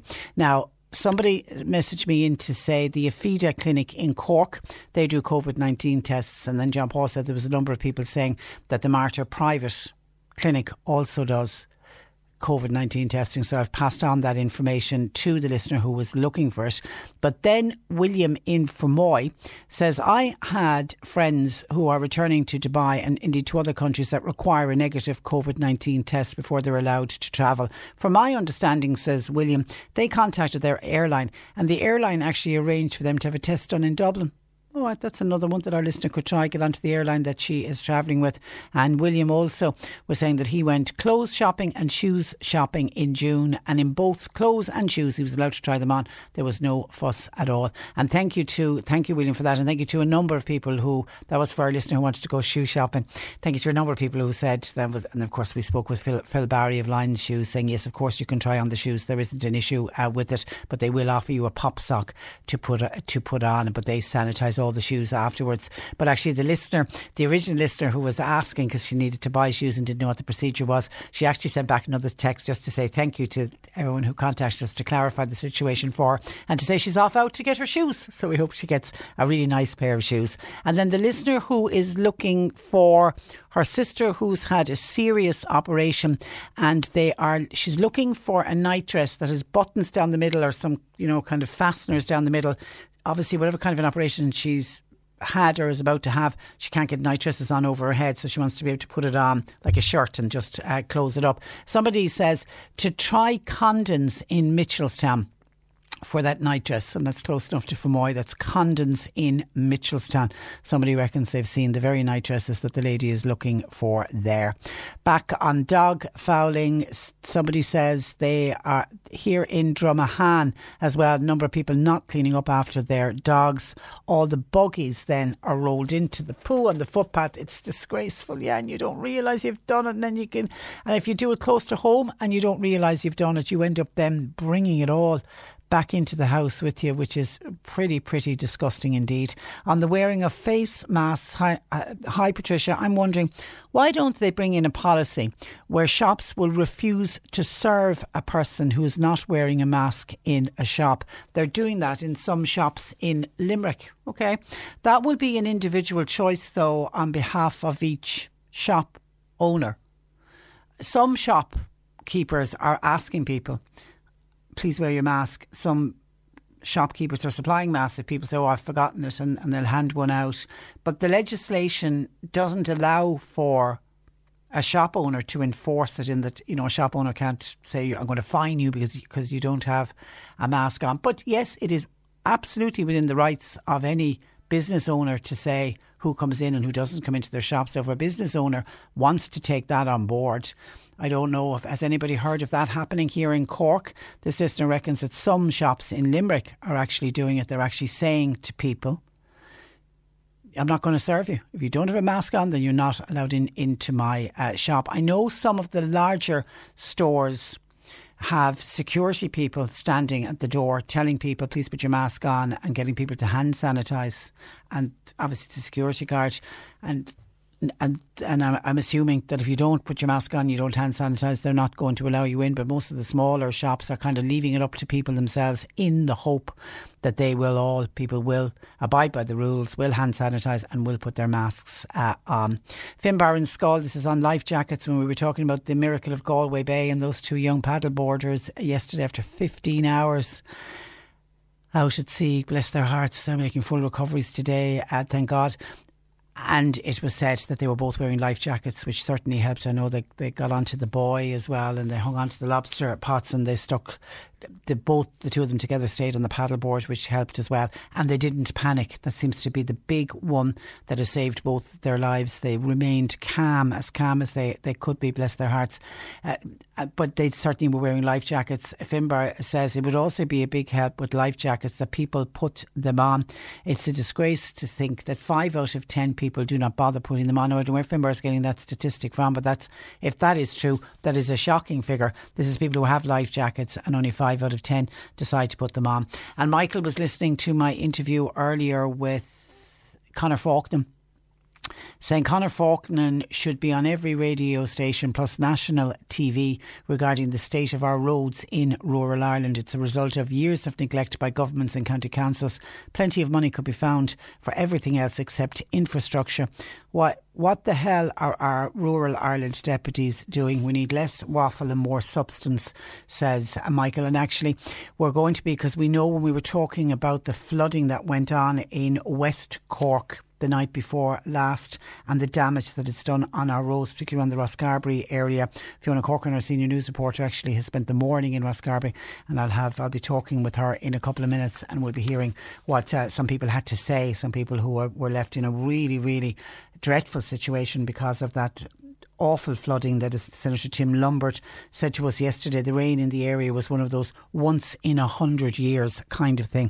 So we're going to be catching up with the people of Rosscarbery and that general area following that flooding yesterday. 1850 333 103. John Paul and Sadie are taking your calls. You can text or WhatsApp 0862 103 103. The C103 Cork Diary. With Cork County Council, supporting businesses, supporting communities, serving Cork. Visit corkcoco.ie. Lismar Parish, they're collecting for Cork Penny Dinners this coming Sunday. They're accepting donations of home baking, non-perishable items and cash, and you're please asked to support. Kildorrery Development Association are holding their next lotto draw on Thursday next, the 20th of August, 4 o'clock in the afternoon. It'll be held in the Kildorrery Community Office, and tickets are on sale in local outlets.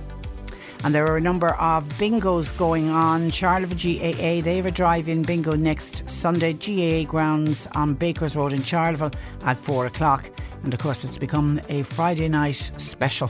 Castletownbere Development Association have their drive-in bingo every Friday night. They're at the pier in Castletownbere. They're there again tonight, 8:30. They're advising people to please arrive early. You're listening to Cork Today on replay. Phone and text lines are currently closed. Cork Today on C103. Call Patricia with your comment. 1850 333 103. Now, as we spoke about yesterday, heavy rain forced a number of West Cork residents from their home, including some elderly people who had been self-isolating to avoid contracting COVID-19, and several roads were left impassable, including the N71 at Rosscarbery in Connacht and the R597 between Rosscarbery and Glandore. Fiona Corcoran, our senior news reporter, spent the morning in the Rosscarbery area, and she joins me. Good morning to you, Fiona. Good morning, Patricia. How are you? I'm very well. Now, yesterday we had local Senator Tim Lombard join us, and he said the rain in the area was what he described as a once in a 100 year kind of thing. What did you hear from local residents this morning? Yeah, one of the residents actually described it as like a white water rafting, that kind of an image of that kind of a river running down streets here in Rosscarbery. Now, the main part of Rosscarbery that was hit was down where the junction is to Glandore, that little junction there. And a lot of the houses in that area were damaged by flooding. And just up the road a little bit, there's a Lissavard Co-op. That area up there was hit as well. They were telling me that there was a river coming down one road, a river coming down another road, and a river coming down another road. They were literally hit on all sides by this torrential rainfall that resulted in a deluge of water coming at them from all directions, and there was nothing they could do about it. And out the road, as you go out between Rosscarbery to Glandore Road from Rowry Bridge, locals would know it, but it's a very popular road as well because it's one of the Wild Atlantic Way roads, so it's used by a lot of tourists. And indeed, I saw a Galway car pass me when I was on that road. and it's closed at the minute because the road right now is just like there's craters in it. The holes are so big, and the sides of the road are completely gone. And what locals told me was that road had been resurfaced only last year, and it just looks like the entire surface was washed away by the river as it ran down the road. And they have said to me that, like, I spoke to one man who has been living in that area for 30 years, and he said he has never seen anything like it before. And like, I was trying to figure out why, you know, they said that it was about 5 hours of torrential rainfall, which just came running down from a lot of those hilly areas. But in around that junction there between Rosscarbery and Glandore, you know, there's a little stream that runs along there, but one of the locals said to me that he thinks that there's a lot of sludge and weeds in that, and that it needs to be cleaned out in order to prevent an occurrence like this from happening again. So it definitely was it was a freak flood that happened here, partly because, I suppose, of the heavy torrential rainfall. But some locals believe that if that little stream there in that area hadn't been so filled with sludge and weeds, it mightn't have been as bad as what it was yesterday. And of course it happened in the very small hours of the morning. I think it was between 2:30 and 4:30 was the real deluge. That's right, yeah. Everybody was in their bed asleep. One man who didn't want to talk to me on tape said he thought it was he heard a trickle of water and he thought it was his daughter getting up and going to the toilet. And the next thing then, he heard a shout, and it was one of his family members had seen the water coming in the door.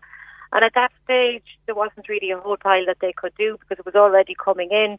And they said to me that there was like 4 feet of water in some of the houses. Oh my goodness. And, yeah, you can even see now in the aftermath, you know, all the water has receded from here now, and you can see the line on walls of where the flood reached.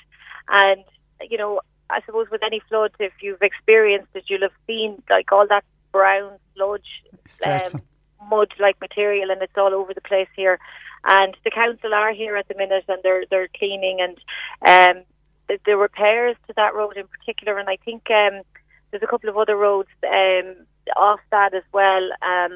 That, you know, there's millions and millions of euro worth of damage done to those roads. Now the council have said it's too early to assess the total cost of that damage, but you know, the roads are in a very, very bad state of repair. I did speak to some locals who live in those areas. I spoke to a Dennis O'Donovan who lived at the top of the hill after Rowry Bridge, and I spoke to Mary Hayes who lived at the bottom of that hill, and they both said that, you know, people with a car are not able to drive on that road at the minute, so they have to kind of go around now on a detour, which is going to add 20 minutes to their journey. Oh my goodness. Let's hear from both of those, starting with Dennis O'Donovan. And Dennis is specifically talking about that road that you're talking about between Rosscarbery and Glandore from Rowry Bridge. Here's what Dennis had to say to Fiona earlier. Yeah, pretty horrendous. I suppose it made an amount of rain over a short amount of time on what night was it? The night before last. And just the roads are in an awful state. The road now is closed between Rosscarbery and Glandore,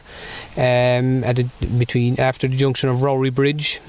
So all the traffic now has to be diverted to get to Glandore, and vice versa. Coming from Glandore have to be diverted around here, adding about between 15 and 20 minutes extra travelling time in both directions. The roads are all dug up. Just the water came out of the gullies down the road and tore all the roads. Huge craters in the middle of the road. You just about get up and down in a jeep. Cars would be getting stuck in it. So yeah, pretty devastated now with the cut of the place. So what kind of an impact is that going to have on locals here? Huge impact. We're dairy farmers on top of the hill, so the milk lorry now has to do a round journey to get to have our milk collected. The same with any of our input feeds, fertiliser, all those guys now are going to have to, the local co-op supplies us, so they'll have to do a round journey to get into us. Postman, just small things, has to do a big detour around to get from one side now of the Rowry Hill to the other. We just met one of the local guys here who's involved in the Coast Guard in Glandore. They attended an incident in Rosscarbery at the weekend. He said if it happened now, it would add another 15-20 minutes for them to get to where they needed to go that day because the road is now shut. So everyday life is affected. I suppose your heart would really go out to the people of Glandore, the local businesses there. The season is short enough as it is, and now the road is closed, so it must be pretty devastating for those guys as well. This is the Wild Atlantic Way. We're on the main Wild Atlantic Way route from Rosscarbery to Glandore. Very busy this time of the year, lots of tourists, camper vans, etc. So yeah, they're all going to have to do a detour. And you know, a lot of those guys will probably just avoid the area instead of coming to see the beautiful area that we do live in. Obviously there's a lot of work now to fix this road, and it's going to take quite some time. What would it be your call to the County Council now? I suppose the main call would be to come and do it as quickly as possible, but to do a real good job. I'm living here all my life, and I've seen this hill torn like this maybe 3 times now in my lifetime. I think the engineers really do need to get going right and do a proper job with proper concrete channels, bigger channels taking the water from one side of the road to the other in a couple of places where the water does cross. Maybe they might listen to the local people that have the local knowledge of how much water does come when it does make a lot of rain, and where that water actually needs to go, instead of the engineers doing a book exercise, is what I would call it, and they think everything will be grand, but it is not grand when the big floods of water come. You can't beat local knowledge for sure. That road's going to be closed for quite some time, Fiona, is it? Oh yeah, you know, I went up to have a look at it there, and it needs a lot of work, and it's going to take a long time. And there hasn't been any confirmation yet as to how long it's going to be closed for. But locals like Mary Hayes are saying that they need this road fixed as soon as possible, because you know they have to be able to get in and out. And as you heard there in Dennis's piece, even with the likes of the Coast Guard, they're saying that it's going to take another extra 15-20 minutes if they need to get to an incident outside of Glandore. So it's really important that they do get this road open as soon as possible. We just don't know at this stage when that's going to be or how long it's going to take. But I sent on JP some of the photographs that I took of that road, and you'll see for yourself, and I think he's put them up online and on social media. It's shocking. The road has just literally crumbled away. And Mary Hayes, who lives on that road, she had to take a shovel out. Here's what Mary had to say. Well, I just couldn't get out. I couldn't go south the road. I couldn't go up towards Glandore. I couldn't go over to Rosscarbery. So eventually, about 10:30, the water was kind of receding, and I decided I'd start clearing the road myself, and a neighbour came and gave me a hand with it, and eventually about 11 o'clock I was able to get out to work, because I'm a home help and there's people there that need us. So what did you have to do? You had to shovel up? We had to shovel a bit of gravel and thing out of the way, but what about it? So now, I mean, the road it's in a pretty bad state, but you're able to get in and out. I am, yeah, but just be very careful, like. Yeah. But I have another client at the end of the other road, and it was like the rocky road to Dublin yesterday, going over there with water coming towards me and everything. So, like, what you'd obviously want to get this road fixed? Oh God, yes. I was on to Paul Hayes last night, and he's absolutely fantastic, Paul. And he said, like, it will be sorted, but when? Because we were told just by one engineer that we were down in the list, down the bottom of the list, we're not a priority case. But like we're always neglected. This road was only resurfaced last year, and I think it shouldn't have been like this again. You can see the places, the tarmac, everything is lifting. If that was done properly, I am sorry to say it, but if it was, I don't think this would have happened today.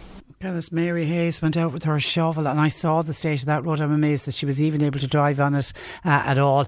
And then houses that were flooded. Fiona, it's always so difficult to go in and talk to anyone whose house has been flooded, isn't it? Yeah, and you know, a few people didn't really want to talk to me on tape this morning. You know, they were very upset and very annoyed, and that's understandable, you know. But I did speak to one man, Michael O'Brien, and he told me about what happened when he woke up on yesterday morning and found, you know, water coming in his front door and into his living room and kitchen. It was a kind of a bush thing, like, I suppose, you know. It overflowed the river up the banks there and came out over the wall there and came into me anyway, was destroyed a couple of feet of water inside here, and it went under the timber floor and out into the kitchen, and there was a couple of feet of water outside in the kitchen. So I gave the night bucketing out water, and it was coming in over the sandbags even. So it was fairly high. And had you been asleep at the time? I was. You just woke up and saw this water coming into your house? Yeah. So it was bad, pretty bad, yeah. Pretty. How much damage was caused to your house? Oh God, yeah, a lot. Well, that must come up anyway. The floor must come up. Probably, I don't know, the kitchen outside. That'll have to go, I'd say, because the water is still underneath that, like the floor. So it's a wreck. Everything will have to be taken out again, dug up, and we'll see. Yeah, we'll see what they'll do after that. Yeah, I don't know. How long have you lived here? Huh? How long have you lived here? 30 years. Have you ever seen anything like this No, before? never before. So it was the worst ever, I'd say. Yeah, I never see it coming out over the wall there now, the river, yeah. It was pouring out there, so it was bad. It was scary. Yeah, so that's it. Now, whatever we'll do after now, I don't know. Are you able to live here at the minute? I am. Yeah, I am on my own. As I buried my wife there a couple of months ago. Oh, so God, I'm very sorry. Yeah, so I am on my own here now. And have you got anyone to help you? Huh? Have you got anyone to help you? I have. There was a couple of neighbours came in there and they mopped up the place. That was covered with muck, a black thing. It was washed in over it, and they cleaned it all up for me. In fairness, like they gave me a hand, and they were very good. Yeah, very good. So. Oh my God, that's heartbreaking. That poor man. I know. Yeah. Oh, and he on his own. Because I was waiting to say, please say he's got family living with him, and then to hear he's just buried his wife. God help him. God, that's tough. And he has neighbours, and I suppose they've all had their own houses flooded as well. But he said that they have been very good, and they have been keeping an eye on him and coming in. So, but it's very sad. Imagine waking up on your own at 5:30 in the morning and seeing your house underwater. It's just yeah, and to even hear him say how scary it was. God, it'll frighten the life out of you. The poor man. Okay, listen, we're thinking of all of the people in West Cork today. It's been a real shock to them. And Fiona, thank you. Thank you for heading down to Rosscarbery for us. Thanks for that. That is Fiona Corcoran, our senior news reporter from those devastating floods in Rosscarbery. Just a couple of texts that I want to reference. Somebody has said that the COVID testing centre at the racecourse in Mallow is stopped. And wants to know where's the nearest testing centre now for the people of Mallow and North Cork. I'm assuming you will have the city is where we'll have to go. I'm trying to find out though, when did testing stop at the racecourse? John Paul's making the point that maybe it's because racing is back. Is that why the test? Even though racing is back, but not for members of the public. Anyway, we're trying to look into it. We're trying to find out for sure. But a listener reckons that the COVID test centre at the racecourse in Mallow is now closed. We're trying to get confirmation because we haven't had any confirmation on that. Hi Patricia, I'm just wondering, social welfare payments, are they still being doubly paid? They are and they're not. There was some payments reverted to weekly payments like illness benefit, job seekers allowance, job seekers benefit, working parent allowance, back to work enterprise. They all went out weekly. But then the bulk of them are still paid fortnightly, like your carers allowance, your disability allowance, your any of the state pensions, both contributory and non-contributory, the widow's pension, the part-time job incentive, they've all remained. The bulk have remained fortnightly, but just some from last week went a weekly. If you're unsure of your own payment, just check at your local post office. And on post office this morning, Patricia, I'm a bit confused here this morning. I've just been to the post office in Mallow and a lady told me I didn't have to wear a mask going into the post office or the bank. Can you please clarify this for me? Thanking you, a Mallow listener. Yes, we discovered actually on Monday when we were talking about the mandatory nature of the wearing of face masks going into all retail outlets. It's everyone except banks, post offices and credit unions, and it's to do with the security aspect of financial institutions. That's not to say that you can't wear a mask going into the bank, the post office or the credit union. And then we heard of some banks have signs up saying to people, please wear a mask. So it seems to be the individual branch, and I'm assuming it'll be the same with the post office and with the credit union. I certainly was in my local post office and I had a mask on. I did notice the person in front of me didn't and the person behind me did. So it's an individual choice. But if you're in any of those financial institutions, they can ask you to remove the mask. Obviously, if they're trying to identify you, or if for whatever security reasons they don't want you wearing a mask, they can ask you to remove them.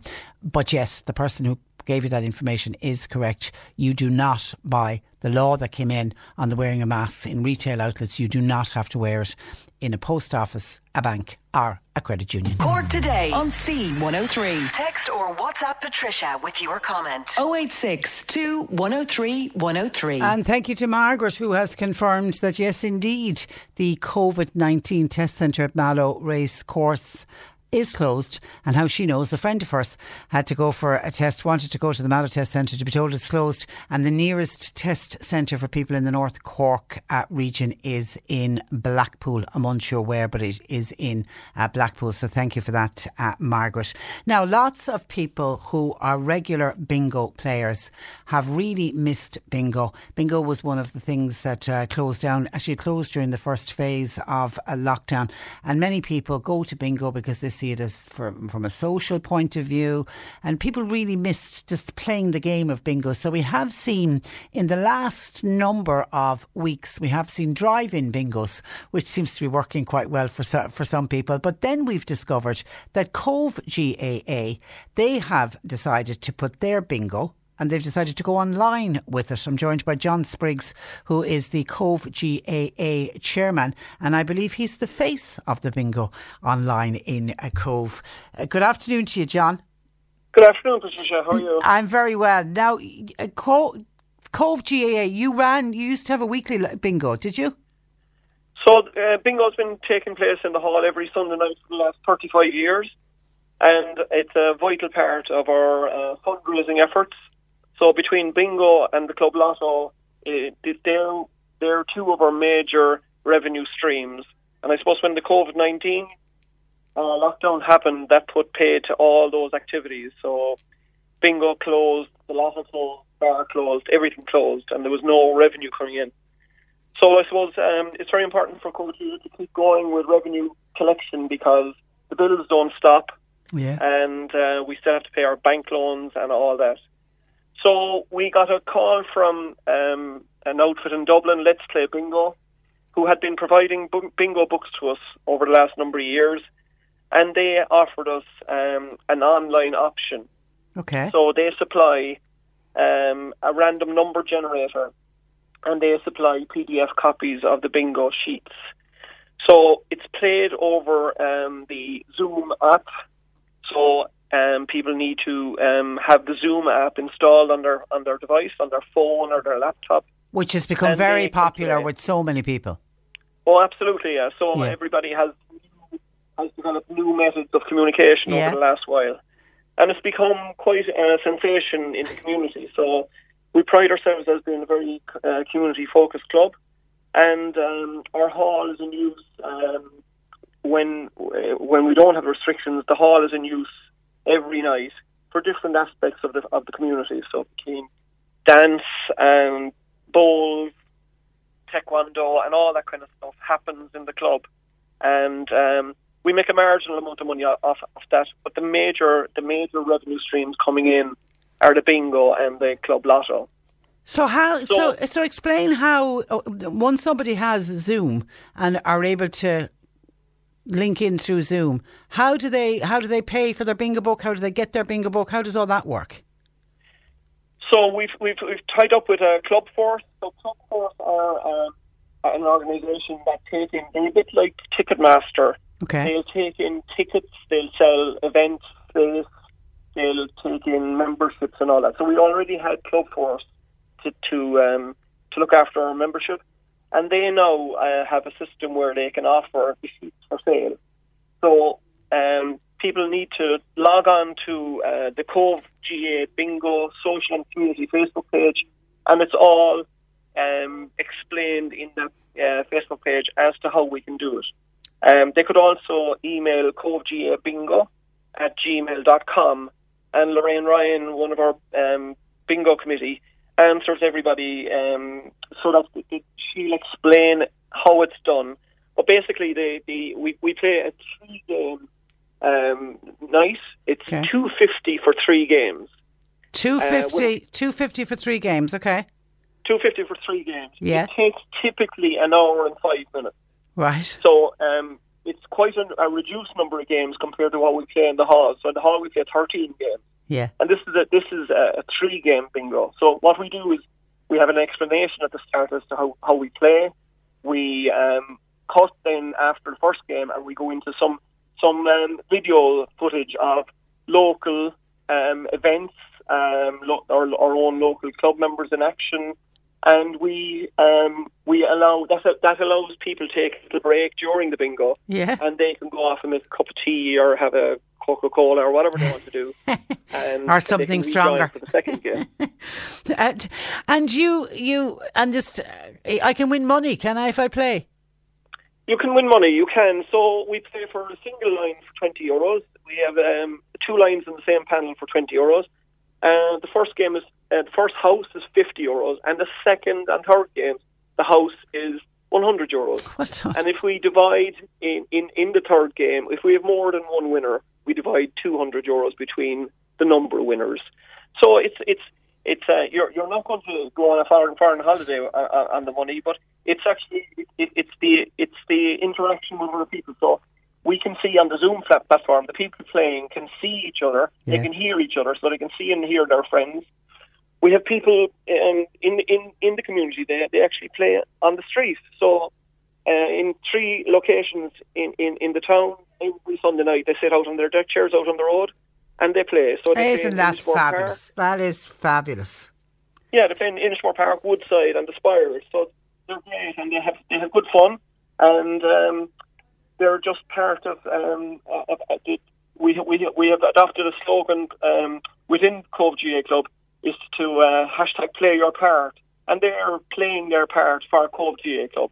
Well done. Ensuring that we have the revenue to continue. Well done, and you're thinking outside the box as well. It's a way of fundraising, it's a way of getting some funds in, but it's also a way of reaching out to the community. And of course, it struck me then, while, typically the weekly bingo that you would have in the hall for the last 35 years, that's for local people. The fact it's online, I could be anywhere in the world and play bingo in Cove. That's right. We've had winners from outside of Cove. We've had a winner in Tampa in Florida. So it's a girl that is now living in Tampa, and she signed up to do the bingo, and she plays the bingo every week. So she won €100 one week. And we also have players in Belgium. So we have they're generally local interests. There's a local connection, but they play from Belgium, and then we have people playing in Fermoy, Whitegate. We have people playing in from County Meath. Every week we seem to have a different number of people playing, and they interact with us. They chat on the Zoom app, so they can send in messages. We call out birthdays, we call out anniversaries, and all that kind of stuff. And generally, it's an hour and 5 minutes on a Sunday night from 8 to 9:05. That anybody can play. There's no, you don't have to be technically brilliant at numbers. It's just a matter of marking off the sheets. Well done. And well done. Families are playing, so that's great to have them. And it's terrific. And as I mentioned at the outset, you're the face of the bingo. And I'm told, do you do it in top hat and tails? I do. I suppose we tried to be as professional as we could, and because it was a new thing. I don't play top hat and tails in the club, but I actually online. Yes, I have a top hat and dress suit top for the first game. I have a glitter costume for the second game, and generally by the time I'm finished the second game, I'm down to my shirt because between the heat and the blood pressure, just need to. You sound like a man with style, for sure. Listen, John, it was a pleasure to talk to you. And as you say, people can find out more by going on to the Cove GAA Facebook page. We wish you good luck with it. It's a great initiative, and well done to all involved. Thank you for that. Thanks for joining Thank us. John Spriggs, Cove GAA Chairman. And thank you to Nora, the lady looking for the night dresses, the exact one she described. They're available in Shaw's in Fermoy, and that lady was from Fermoy, so that's even closer. Thank you for that, Nora. OK, that's where we wrap it up for today and indeed for this week. My thanks to Sadie and John Paul for taking all your calls. We are back with you on Monday morning at 10 o'clock. Nick Richards is with you for the afternoon until Monday at 10. I'm Patricia Messenger. Take care of yourselves, take care of each other, and more than ever, stay safe. You're listening to Cork Today on replay. Phone and text lines are currently closed.